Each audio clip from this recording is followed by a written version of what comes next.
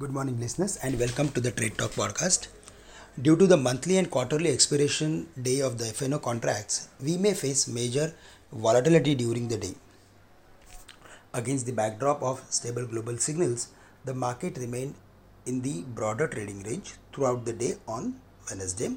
Traders were also wary before the monthly and quarterly expiration of FNO contracts. However, today again we are expecting an expansion of the trading range in the market. The Nifty is finding resistance at 17,790 800 levels. Beyond that, we would see some short covering up to 17,860 17,880 levels. Below the levels of 17,690, the chances of reaching 17,600 would turn bright.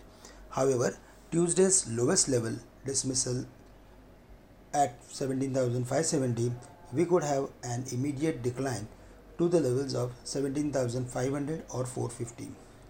Based on FNO statistics, FIs are short on the market against retailers, and whenever we see such type of combination, we need to keep a close watch on boundaries of the trading range. 17,800, 17,570 would act as major trend decider in today's date.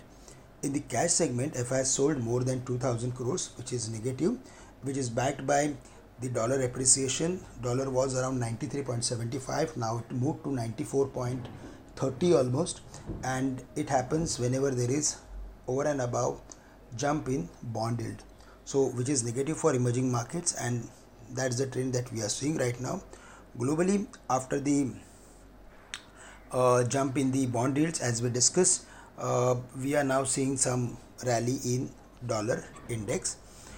Today we are going to focus on metal companies as well as select technology companies. We are specifically bullish on stocks like Jindal Steel and Power, Tata Steel, Steel Authority, and from the technology basket, we are going to keep a close watch on Tech Mahindra, Infosys, and TCS. And based on their reversal formation, we should look for adding them with a very short-term view, with a view of next at least 10 to 15 days. But try to buy them at current levels and add them more on dips. Friends, that's all from my side for the day. With this, I am ending today's call. Thank you very much for listening in. Have a great day to all of you.